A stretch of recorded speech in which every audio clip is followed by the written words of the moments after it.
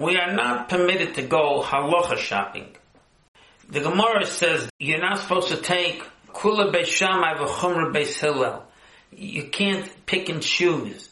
Right now I need to get a lenient judgment, so I'm going to go to this one, and then I need this, I'm going to go to this one.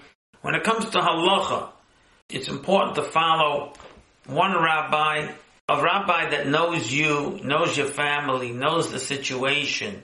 Many times he could give you a leniency within the guidelines of halacha, because he knows the situation.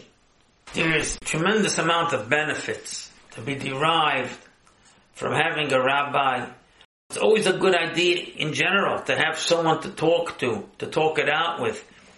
Because when you talk it out with another, much more clarity comes out.